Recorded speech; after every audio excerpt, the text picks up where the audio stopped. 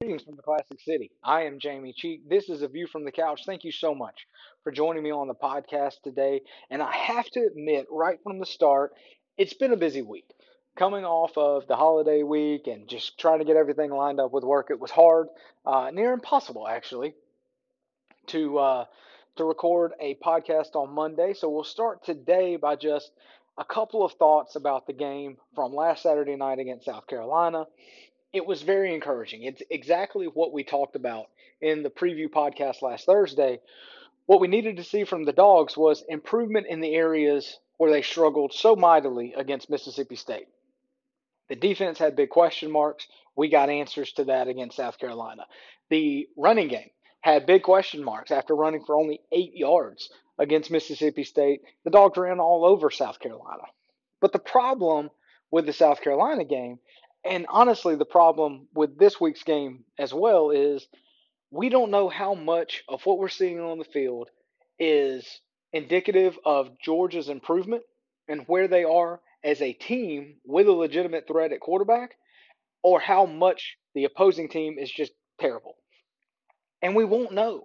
And the biggest regret I think that I have about this season is that there's not a legitimate team to play at this point in the year. Looking back at the season, the schedule was so amazingly front loaded. I mean, if you really look at Georgia's schedule, I think you have to say the Vandy game is by far the easiest game of the year. I think South Carolina is the second easiest game of the year. So, in a 10-game season, your two easiest games of the year happen back to back and at the end of the year.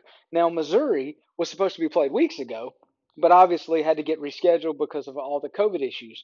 So, I think Missouri, Kentucky, and Arkansas are kind of in a group there, kind of in that next tier. So when you talk about the schedule, if you broke it down kind of in like quadrants, you've got Vandy, South Carolina, and Tennessee, the teams that are absolutely the worst on Georgia's schedule. Um, and then you move into that Arkansas, Kentucky, Mississippi State, and Missouri round, and then obviously that leaves Alabama, Florida, and Auburn as kind of the top tier. Well, you played Alabama, Florida, and Auburn 3 out of 5 games. And so it's just really, really difficult. I wonder, had Georgia's schedule been soft early and difficult late, and then you still get the quarterback change the way you did, you just wonder how things might be different. I've seen a lot of talk on message boards. Would Georgia with Daniels have beaten Florida? Would Georgia with Daniels beaten Alabama? Um, I have a hard time thinking that Georgia could have beat Alabama. And the more I watch them play, the more they just seem like head and shoulders the best team in the country. And that could change at any time. It could change this weekend. But Alabama looks like they're on a different level. Could Georgia have beaten Florida with Daniels at quarterback? Yes, I believe that is true. I absolutely believe that is true because even watching that game, even in the podcast I recorded after that game, to me, it was blatantly obvious that the opportunities on offense were there and Georgia just completely fell apart and had no ability with Mathis or with a hurt Bennett to do anything offensively. So it just completely got away from Georgia offensively in that second half. And even though the defense buttoned it up in the second half, Georgia was never really a threat to get back in that game because you just didn't feel like they could put two drives together to go score a couple of times. So it was, it's all ifs and buts, and you can't do that. But at the end of the day, I believe that we have to just take what we're seeing for what it's worth. We have to say, okay, Georgia destroyed South Carolina, and it was a beat up South Carolina team that's had COVID issues, that's had opt outs, that's fired their coach in the middle of the season. And Georgia did to them exactly what Georgia needed to do to them. And so you can't take a lot from it. You can't draw a lot of conclusions from it. But what you can say is, and this is, I guess, a little bit of an indictment on the program this year in general. It's the first time we've seen them play like that. It's the first time this year the Dogs took an inferior opponent and beat them to death early, and at no point during the game were you worried. And that's what it should have been. And that's what a program at Georgia's level should be able to do, that 5 or 6 times a year. You have to be able to play that way against the teams that you are far superior than, so that all of the close games and all of those tense moments and all of those heroic plays happen against the best teams on your schedule. You don't, obviously in a normal year, you'd have two or three cupcake games thrown in there, four if you count Tech. But, when you look at it this season, this Georgia team would have played a lot better against Arkansas. This Georgia team, I think with a competent quarterback, this Georgia team puts Kentucky away early. And the Kentucky game looks a lot like the South Carolina game. Maybe not quite as high scoring, but as far as Georgia's ability to be up three or four scores in the second half and not really worry about the game, I think that's what you see. Mississippi State, I think, is just an outlier, and I think that's what we'll see as we move forward. That game, that offense, that gimmick was a lot more indicative of just a single game, and that you can't draw a whole lot of conclusions from it. So passing grades all the way around. A lot of people said that JT Daniels had come back down to earth. Listen, Georgia's philosophy is to play great defense and run the football. Now, when a team takes away the ability for Georgia to run the football, to have a guy like JT Daniels back there who can make the throws, that is what Georgia needs. But do not mistake yourself. Do not trick yourself. If Georgia can run for 350 yards in a game, they are going to do it. They're not going to throw Kirby, Monken. I don't know that there's an offensive coordinator in the country, if you can go out and rush for over 300 yards, who's going to say, nah, I don't want to do that. I'd rather put it in the air 35 or 40 times.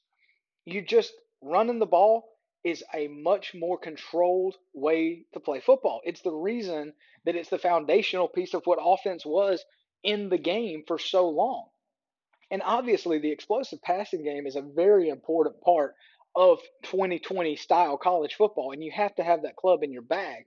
But you don't have to do that every single week. So throwing for 400 yards against Mississippi State was great, and Georgia against the teams that they will hopefully be competing with next year at the top of the college football world. When you're talking about having to go and outscore an Alabama and outscore a Florida or outscore a Clemson, as Georgia will potentially have to do in the first game of the season next year.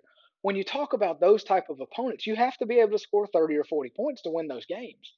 But when you're playing the South Carolinas of the world, you turn around and you hand it back, you hand it off to whatever back is back there, control the game, win it convincingly, still throw when you need to.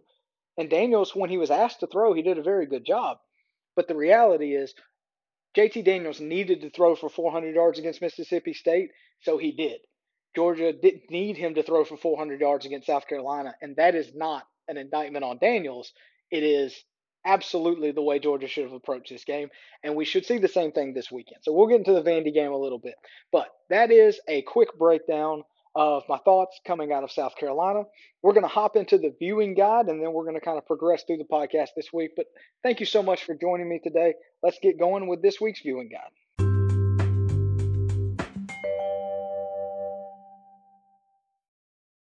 This week is kind of a strange week. If I were going to give it a name, it would be, Road Warriors, because a lot of the top teams in the country, a lot of the teams that are still in the running for the playoff, have road games this week against unranked teams. And so this is one of those weeks where either the best teams in the country will come out and play like the best teams in the country, and we won't really see any kind of changes going into next week, or you're going to have an upset. And I think the one thing we haven't had so far this year, we thought Mississippi State and LSU might have been that, right?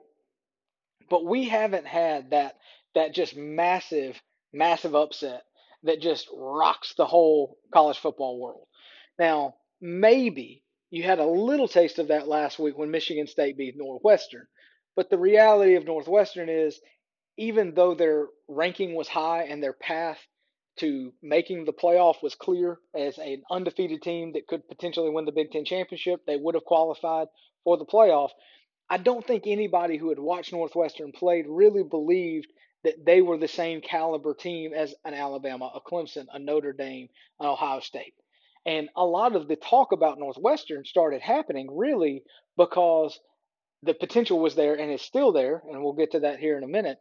for Ohio State to not play enough games to qualify for the Big Ten championship game, and then that brings into question whether or not the playoff committee will take them. We'll explore that thought here in just a few minutes, but that's the theme of the week: is ranked teams, highly ranked teams, going on the road against unranked opponents. So we will start with those Ohio State Buckeyes, who will go all the way over to East Lansing, Michigan, to take on Michigan State. That's a noon kickoff on ABC. There's been a lot of talk. Obviously, Ohio State, Ryan Day, sick last week, got COVID, tested positive on Friday morning. The story came out Friday morning. He wasn't going to be traveling to Illinois with the team. By Friday night, the game was off, and the season for Ohio State was in question. Apparently, at this point, and I'm recording just for full disclosure here, recording on Wednesday afternoon. At this point, the game is still on. So Ohio State has had two games canceled, which leaves six regular season games left. They have two games left in this season, so they've played four. They're 4-0. Had two games canceled. They have Michigan State this weekend, and then they play Michigan next weekend.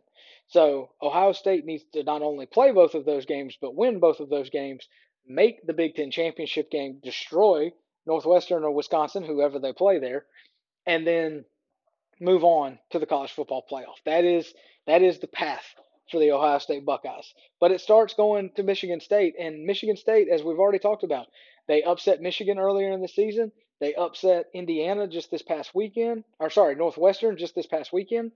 Michigan State, they've only got a couple of wins, but their couple of wins were in big games. So it will be interesting to see if Michigan State can show up again.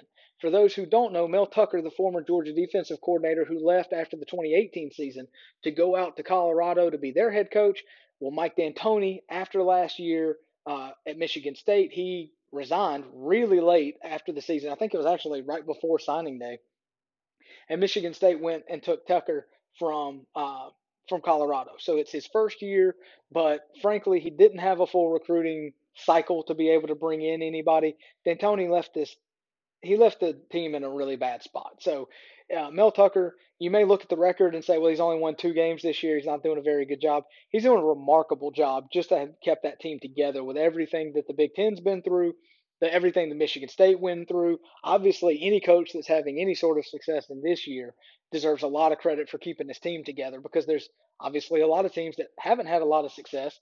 Teams like South Carolina that only have a couple of wins, and they've got players quitting every other day. Michigan State doesn't have that happening. So it will be very, very interesting to see if Ohio State can just continue to roll.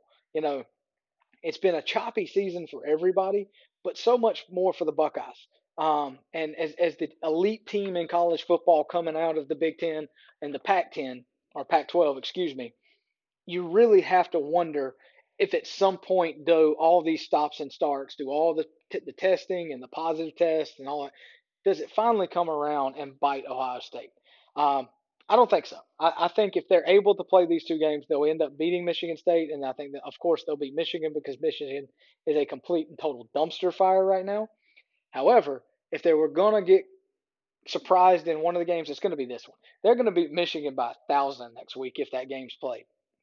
So Ohio State, could they be looking ahead to Michigan a little bit? I think the biggest help that Ohio State has this week is the fact that Michigan State beat Northwestern last week. So I don't think the Buckeyes will be taken off guard. I don't think they'll be getting ready to sleepwalk through this game. I think Ohio State will take care of business. The other game at noon that you want to keep an eye on is on ESPN. Number 5, Texas A&M on the road at Auburn. Auburn did not show up for the Iron Bowl, period. They played amazing against LSU a few weeks ago. They played very, very poorly against Alabama. Obviously, early in the year, they nearly lost to Arkansas. They got run by Georgia. They played pretty well against Kentucky. This is a Jekyll and Hyde team. If Auburn comes out and plays their best it in Auburn, then Texas A&M could have a game on their hands. Because the flip side is Texas A&M did not look very good against LSU last week. The defense looked good, but it's that old question of, was that good defense from Texas A&M, or was that just really bad offense from LSU? But that game was going on at the same time as the Georgia game, so I can't say that I saw a lot of it live. But I did it for whatever reason. It was about 30 or 45 minutes behind the Georgia game. So when the Dogs finished up, I did turn over there and watch it, and it just felt like a sleepy environment. It felt like kind of like the Kentucky Georgia game where it seemed like both teams were just pretty comfortable with like just leaving. Maybe not even playing to start with, but once Texas A&M had the lead, there wasn't a whole lot of fight coming out of LSU, which is just insane, given that they are LSU. Um, but this could be a test for A&M to see if they can go on the road at Auburn and win convincingly. Um, Last year, Bo Nix and Auburn beat Texas A&M in College Station. Obviously, this is a different Texas A&M team, but Bo Nix is the same Bo Nix because I think he had like 100 yards passing in that game last year. But Auburn won, and so that's all that mattered. At 3:30, there's two games to keep an eye on. Traditional rivalry in the SEC is number six Florida goes on the road to take on Tennessee. That's the CBS 3:30 game. Now that is not the Gary Danielson game, the main game, because we have another one coming up on CBS. This is a doubleheader week for CBS. So the CBS B team will be in Knoxville. I don't think there's any chance this game is close. I think Florida is going to get Jeremy Pruitt fired. Um, that's it. I don't think there's anything else that needs to be said about that. I think Florida's going to roll. They have LSU next week, and then Alabama the week after. So if Florida beats Tennessee on Saturday, which I fully expect them to do again, probably by about 40 points, then Florida will have qualified for the SEC championship game, and the very, very slim hopes that Georgia had of sneaking in that game will be completely gone. The bigger story in this game is actually not the team that's alive for the college football playoff and who will be clinching the SEC East on Saturday. The biggest story in this game is Tennessee. And what will they do with Jeremy Pruitt after this drubbing? Um, it's all they're going to talk about in the second half of this game. And if you see a Tennessee team in this game, or the stadium is this is the one game this year that I wish there was a full house for. Not That's not a political thing. It's not because I don't believe in the virus. Only because when Florida beats the snot out of Tennessee, it would be so fun to see how empty that building got really, really quickly. But this game and Pruitt's future is going to hang on the way the players carry themselves in this game. If they just look like they've given up, I think Jeremy Pruitt's going to lose his job on Sunday. I really, really do. Um, the other game that I will try to convince you to at least kind of keep an eye on is one of the only, if maybe actually the only, top 25 matchup this week. Number 12 Indiana on the road at Wisconsin. Now Michael Penix Jr., the great quarterback for Indiana, is out. He's not going to be playing in this game, so Indiana is not the number 12 team in the country without Penix. If you remember, he threw for like 500 yards against Ohio State. He's a special player, but he hurt his knee and he's done for the year. I would expect Wisconsin to be able to win this game, but that game is on at the same time as Florida Tennessee over on ABC. So keep an eye on that one. And if you get really bored with the Florida Tennessee game because of all of Florida's points and all the Kyle to Kyle talk, and if you just can't stand to listen to them talking anymore about whether Jeremy Pruitt's going to get fired, that's at least an option at 3:30 on ABC. The good news is the Dogs play at 4, so you really won't have to worry about either one of those games. Georgia hosts Vanderbilt, the last home game of the season. It's a 4 o'clock kick on the SEC Network. We'll talk a little bit more about that game in just a moment. And then that leads us into the night. So the theme from the day remains the same. You got number 3 Clemson on the road at Virginia Tech, 7:30 kick on ABC. I assume that is the Kirk Herbstreit, Chris Fowler game of the week situation. Um, Same question for Clemson. Now Clemson took out all of their hate and all of their frustration and all of their anger. They took it all out last week. Um, Everything that had happened with Florida State, they just took all of their frustrations out on Pitt, and they just poor Pitt. Can we just one moment of silence for the Pitt Panthers who took the entire wrath of the Clemson Tigers football team for Trevor Lawrence being out and then multiple games getting canceled and the loss to Notre Dame. All of it was just piled up on Pitt last week. So one moment of silence for Pitt. Ha ha. Too bad you're Pitt. So Clemson destroyed Pitt last week. It'll be interesting to see if they can come back and play at that level again. Virginia Tech is a fine team. They're not very good. There's no reason that Clemson shouldn't win this game by 3 touchdowns, but there is something to be said for being a great team and being able to consistently beat teams that you're better than, and beat them convincingly. So, is this a scare game for Clemson? Maybe, but I don't think so. I think Clemson gets the job done. It leads into the 8 o'clock kickoffs. There's two games we'll talk about. Number one is number one. Alabama on the road at LSU. CBS got their dream. They got to put this game in prime time, even though they put the Alabama Georgia game in prime time earlier in this year, and they're usually only allowed one. Pretty much this year's a wash. Nobody cares what anybody does at this point. So the Tide on the road at LSU. The LSU team that we've seen the last few weeks, the one that just looked pathetic against Auburn and looked like they didn't care at all against Texas A&M. Um, if there's any pride left in the LSU program, you'll see it in this game. Now, it's not going to matter. Alabama's going to win the game. The question is, much like the Tennessee Florida game, is there any fight at all left in LSU? From the coaches to the players, it's at LSU. I mean, 20,000 people in Death Valley should matter. Um, my guess is it's not going to matter a lot. I don't think LSU's got anything left. I think their guys are done. And I think you're going to see Alabama again, take out some of their frustration, take out some of their anger, and just really lay it on LSU. The other game that I wanted to mention at 8 o'clock, Baylor on the road at number 11, Oklahoma. That game is on Fox. Now, you might be wondering, why in the world are you talking about Baylor and Oklahoma? Well, Oklahoma has a unique coaching situation happening.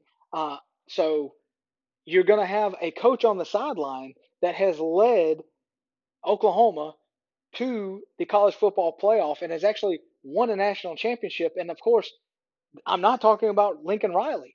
There have been positive tests amongst the Oklahoma coaches this week. So Bob Stoops, the former longtime head coach of the Oklahoma Sooners, who won a national championship with the Sooners in 2000, is going to be on the sideline Saturday assisting in a coaching role for Lincoln Riley in this game. So I don't know that there's been a lot of situations, or maybe ever been a situation, where two different coaches who have made the college football playoff have been on the same sideline coaching together. In fact, I feel pretty confident to say that they have not. That has not happened.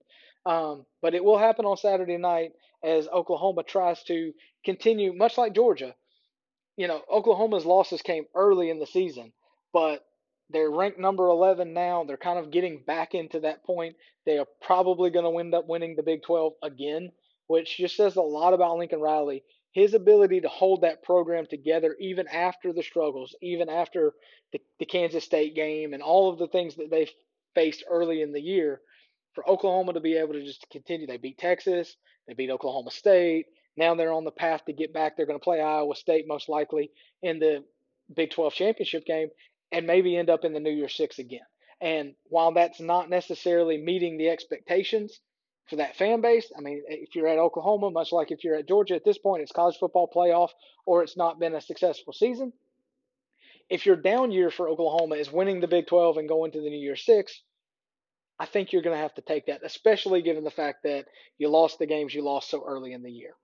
So the only team that's in action this week in the top seven that's playing at home is Notre Dame. They play Syracuse at home, but going to need some road warriors happening for the big teams in college football this weekend. It will be interesting. Everybody's game planning. Okay, if this team wins this game and this game and this game, then they're in the playoff. If this team doesn't get to play this game, then they're out, or are they out? Or there's so much stuff being talked about right now. But more often than not, the college football playoff works itself out.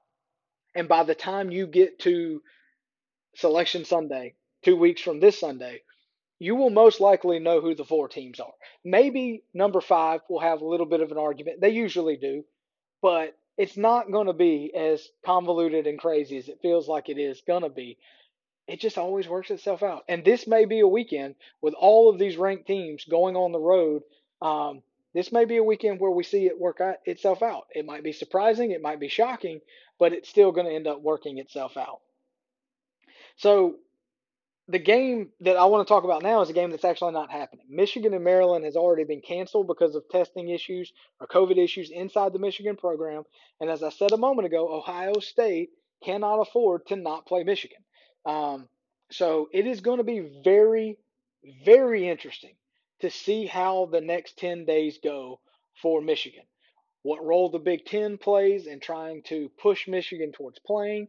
We'll have to see. At this point, there's not even any clear indication of how many positive tests they've had, just that this game is off and that they don't know right now. So I don't really know what's going to happen. I have a hard time. I really have a hard time. The the Big Ten put the rule in place that if you don't play 6 games, you cannot be eligible for the Big Ten championship game. That they did that. Nobody with the college football playoff has any oversight on that. No other conference made them. They made that decision. And in a year like this,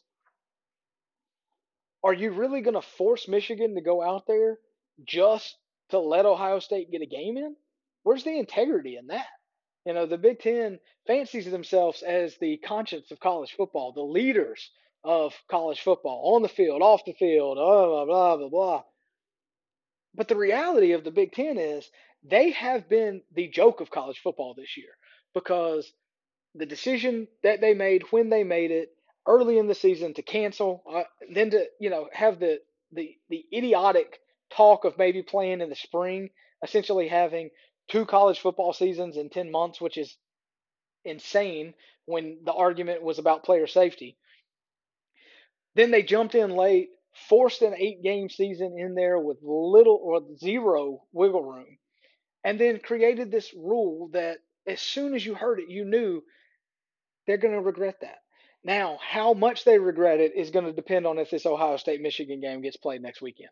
Because if Ohio State ends up 5-0, missing the Big Ten championship game because of a rule the Big Ten put in place, the committee, they have to look at what's actually happened.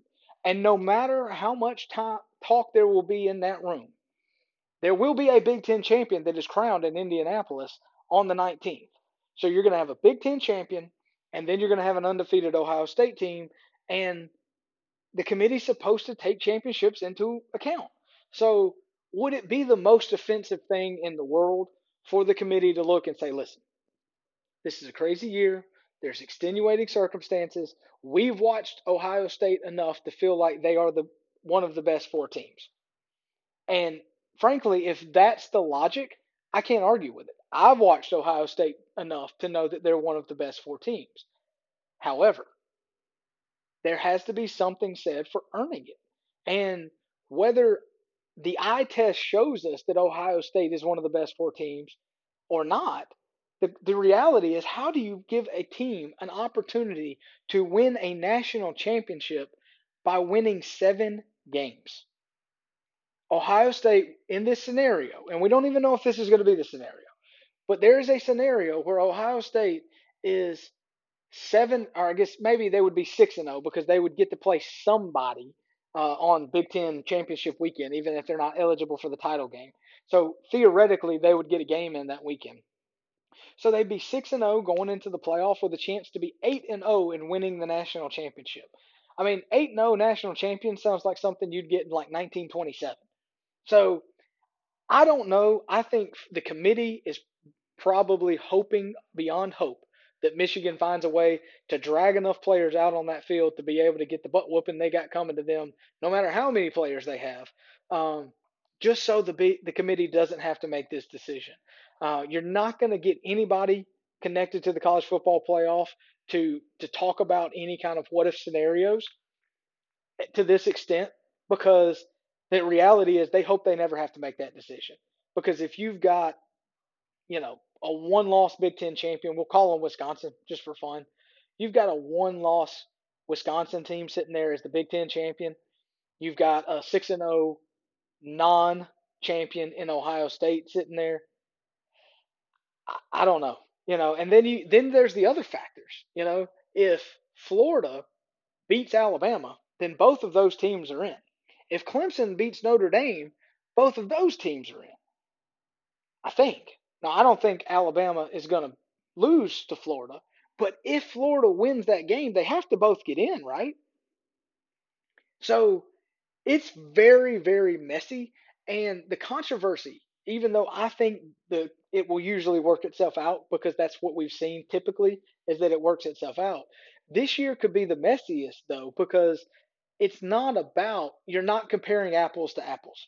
There have been years where you had the debate, okay, what's more important, a good win or a bad loss? The year that Ohio State was the Big Ten champion, but they had lost by like 25 points on the road at Purdue, and a Purdue team that, if I remember correctly, didn't even make a bowl game that year. So you've had to consider situations like that, but you've never had the committee faced with the situation that they could potentially be faced in this year, where you have a one-loss Clemson team that avenged their only loss, a one-loss Notre Dame team who ran the table in the regular season and beat the only team to beat them, an Alabama team that has looked like the best team all year long, and a Florida team that has really grown into itself and seems like they're playing at a really high level. And then you have an undefeated Cincinnati team. You have a one-loss Texas A&M who beat one of the teams in this scenario that might actually be in the playoff and the eventual SEC champion, lost to the team that's in the championship game against them. This could be the year where it gets really, really, really messy. Or you could have a couple teams lose on Saturday and then it all works itself out in the end. But the biggest piece of all this, the biggest question mark in all of this is, it's so crazy. I guess it's not crazy in this season, but it's not about, at this point, whether or not Ohio State looks good in beating Michigan State and Michigan. It's just whether or not they get to play the game. And because that's in question, I almost feel like if the games get played, you look past Ohio State's performance, because the thing that you're kind of considering in your mind right now is, well, what if they don't play? And if you answer that question, then it's like, oh, well, okay, they beat Michigan State by 7, and they beat Michigan by 21. Is that impressive? And then you look at their whole body of work and you say, is this a playoff team? Have they earned it? I mean, what would be more impressive in that situation?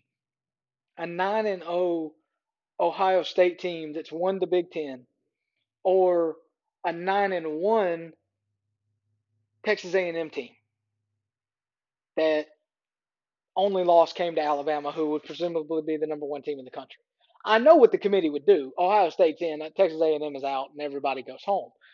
I just think there's a legitimate question, and we talked about it from the beginning of the year. Playing only conference schedules, not having those crossover games to really know who's better than who, you know, playing different numbers of games. Everything is jacked up this year, and it's all going to be up to those 12 people in the room that are making the decision on the committee. And I don't think there's any chance that they will be able to do something that not only satisfies everybody, because you never satisfy everybody, but they're, this year more than any year, they're really going to have to explain the thought process. And I think whatever they say, as long as it logically makes sense, we're going to have to accept it, because you can also do it this way. If Texas A&M and Ohio State played, who would you expect to win? For me, it would be Ohio State. But if Cincinnati and Georgia played, which we potentially may see that in a New Year's Six game, who would you expect to win? Georgia. So would you rank Georgia higher than Cincinnati because you think on a field that they would beat them? Well, no, because rankings are about results, right? And Cincinnati's undefeated and Georgia's lost 2 games. So it really is hard to try to decide, okay, am I talking about what I think would happen if these two teams play, or am I just assessing the resumes? And that's where, in a normal year, we have so much more data that it helps the committee make that decision. And this year, with limited data, the committee's really got a tough job on their hands. And so it'll be interesting to see if there's any upsets this week, but also if there's not, and we stay like this until championship weekend, it's going to be really, really interesting, because Texas A&M doesn't have a game on the 19th. They'll be done, and so it's going to be interesting to see how all of this shakes out. And if you're the committee, you're hoping for two things. You're hoping that Texas A&M loses to Auburn or loses one of the last 2 games, and you hope that Ohio State gets to play their last 2 games, because then you basically bring it down to, okay, does Florida beat Alabama? Because if they don't, they're out. They've got 2 losses, they're out. So Alabama's in. Does Notre Dame beat Clemson? Well, if Notre Dame beats Clemson for a second time, Clemson's out. Notre Dame's in. An undefeated Ohio State team as a Big Ten champion, they're in. And now you're talking about the 4th spot, which You could have Texas A&M sitting there to move up to 4 at 9-1 in the SEC, or do you start thinking about a Big 12 champion Oklahoma? Would a USC, if they're undefeated coming out of the Pac-12, get any attention? Do you move Cincinnati if they're undefeated into that 4 spot? So the 4 spot to me, or kind of who fills in number 4 in that scenario matters a lot less, because essentially all you're doing is deciding who is going to get murdered by Alabama. That's the question, right? But I think what's most likely going to happen is Clemson beats Notre Dame. They both go. You got Alabama in, and you got Ohio State in. As I've said, I think that's the most likely scenario. I think most people would tell you that's the most likely scenario. The fly in the ointment is if Florida beats Alabama, and if Ohio State can't play all their games. So that was an extended viewing guide, and we talked a little bit of college football playoff as well. Let's turn our attention very, very quickly to the Georgia Vandy game and talk a little bit about what we can expect Saturday.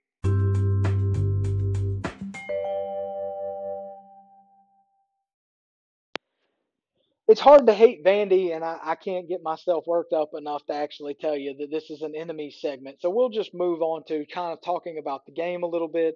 But I really want to start with what's going on at Vandy right now.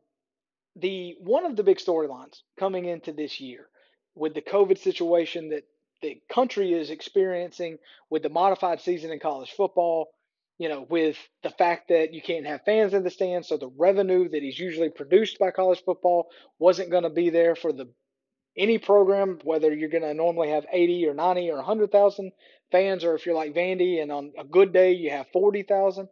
Um, it it all added up to, would we see a different perspective when it comes to coaching hot seats? You have guys like Gus Malzahn who go on and off the hot seat like it's musical chairs, right? I mean, it is week to week. The Auburn fans love him one week and they hate him and they want him to die the next week. And after that performance against Alabama, I would imagine most Auburn fans are on the hate him and want to die time.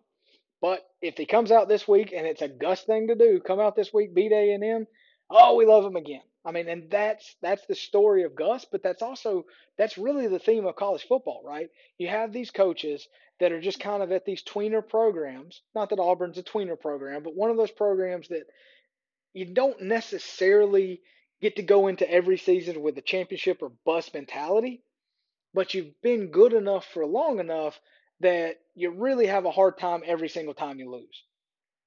We've seen coaching changes this year that were surprising. A lot of people were surprised that South Carolina went ahead in the season and pulled the trigger on Will Muschamp.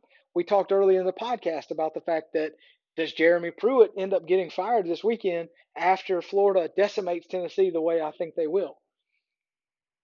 The surprise for me was Derek Mason.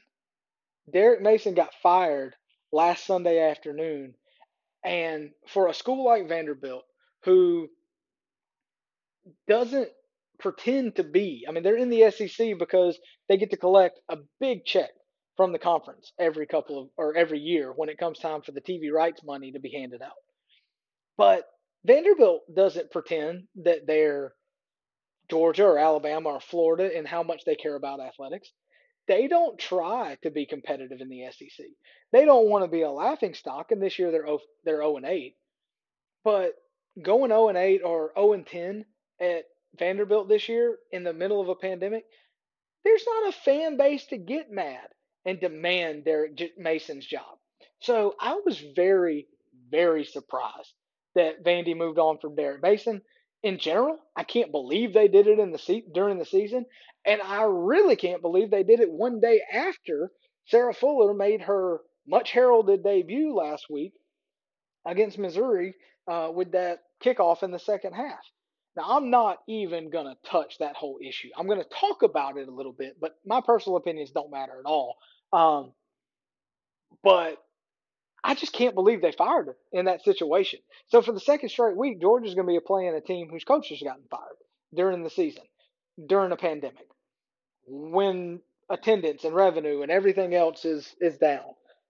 These teams don't seem to be deterred by the lack of revenue, by the lack of attendance, by the lack of, just they are willing to take the PR hit and go ahead and make their same decision that they would in a non-COVID season.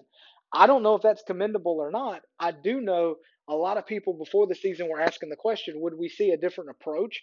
And there hasn't been as much in-season firing, but it tells me that we're about to start cooking. There's going to be programs now that you've gotten to the end of this long, arduous process all year. No spring practice, summer start and stop, season finally starting, testing and testing and testing and testing. Once the end of that road is clear, you have an athletic director sit in their office and have the same conversations they always do. Do we want to get rid of our coach? And when you talk about guys like Jim Harbaugh, when you talk about Jeremy Pruitt, when you talk about Tom Herman at Texas, at some point when USC loses because they're not very good, you're going to talk about Clay Helton.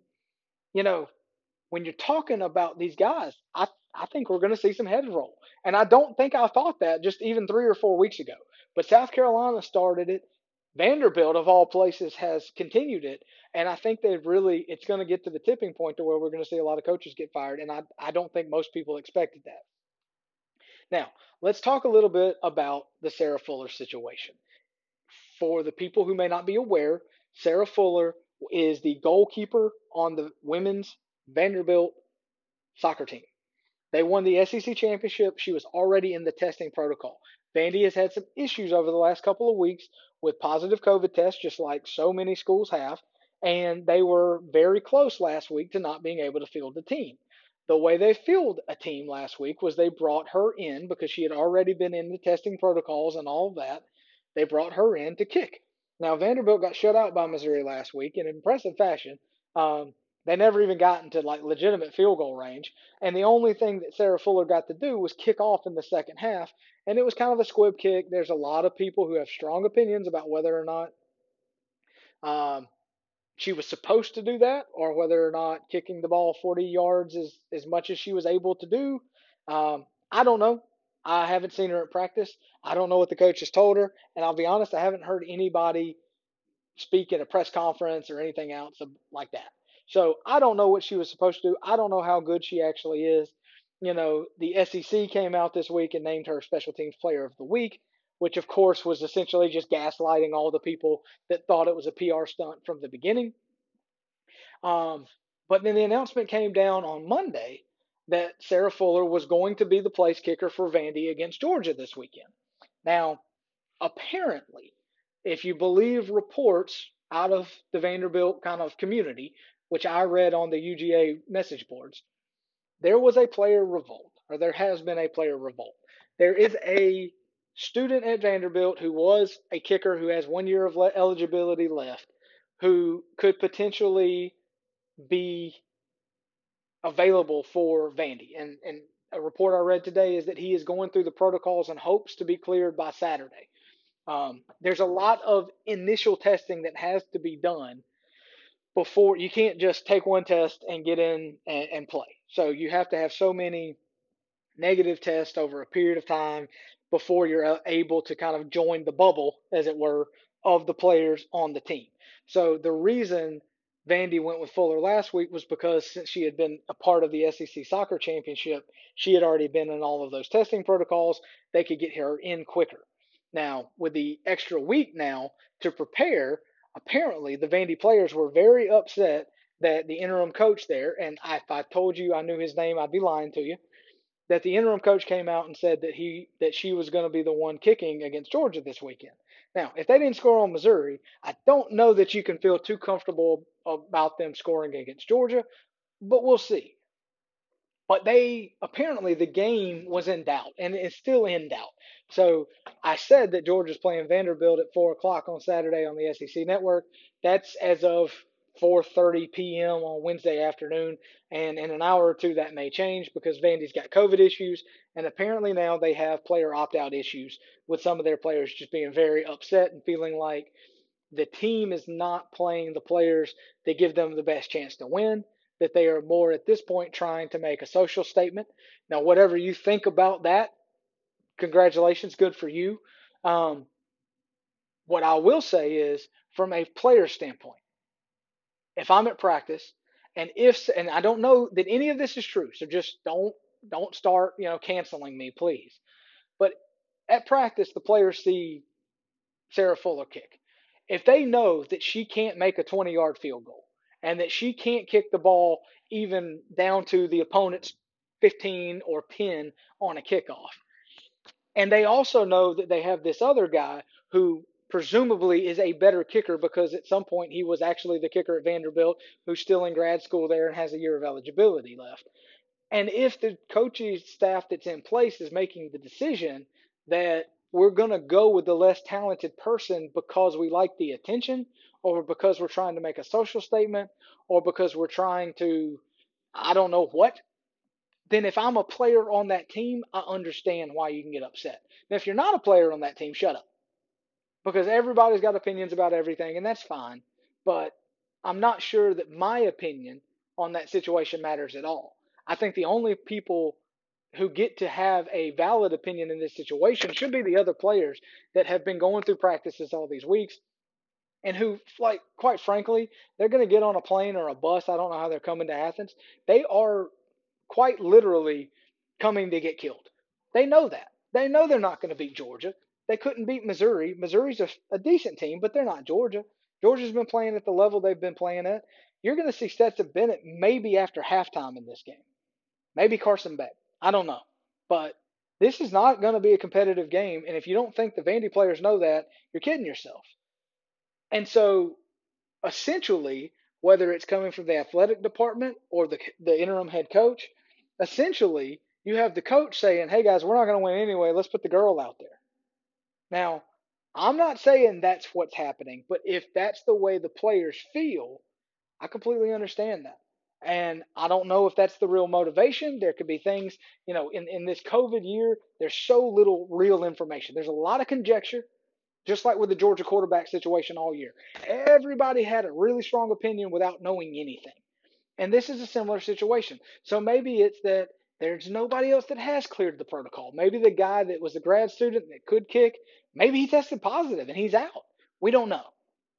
But at this point, it's all up in the air. And the Vandy site reported on Wednesday morning that it looked like the game was still on for now. But that's what's coming to Athens Saturday night. You've got a team that's 0-8, just fired their coach during a pandemic, and they have a revolt going on the team because of allowing a girl to play. Kirby Smart's getting asked at the press conference on Monday how the team will handle it if there is a kick return and Sarah Fuller is on the field. We've completely jumped the shark here, folks. Um, I don't want to be socially correct or incorrect. I'll just say this: if the Vandy program feels comfortable putting her on the field, then equality means treating everybody the same. Now, do I think it would be fair for one of Georgia's players to seek her out and try to hurt her? Of course not. But if she's going to make a tackle and we make a block, I also don't think we should throw that person in jail. So Georgia's going to win this game by 1 million. That's a direct fact. I give you my word on that. The problem is, much like the South Carolina game, nothing that happens will really mean that much because it's going to be a lot more about Vandy's problems than Georgia's successes. So we'll cut it off there. We'll keep the podcast a little shorter this week. Thank you so much for listening. As always, go Dogs.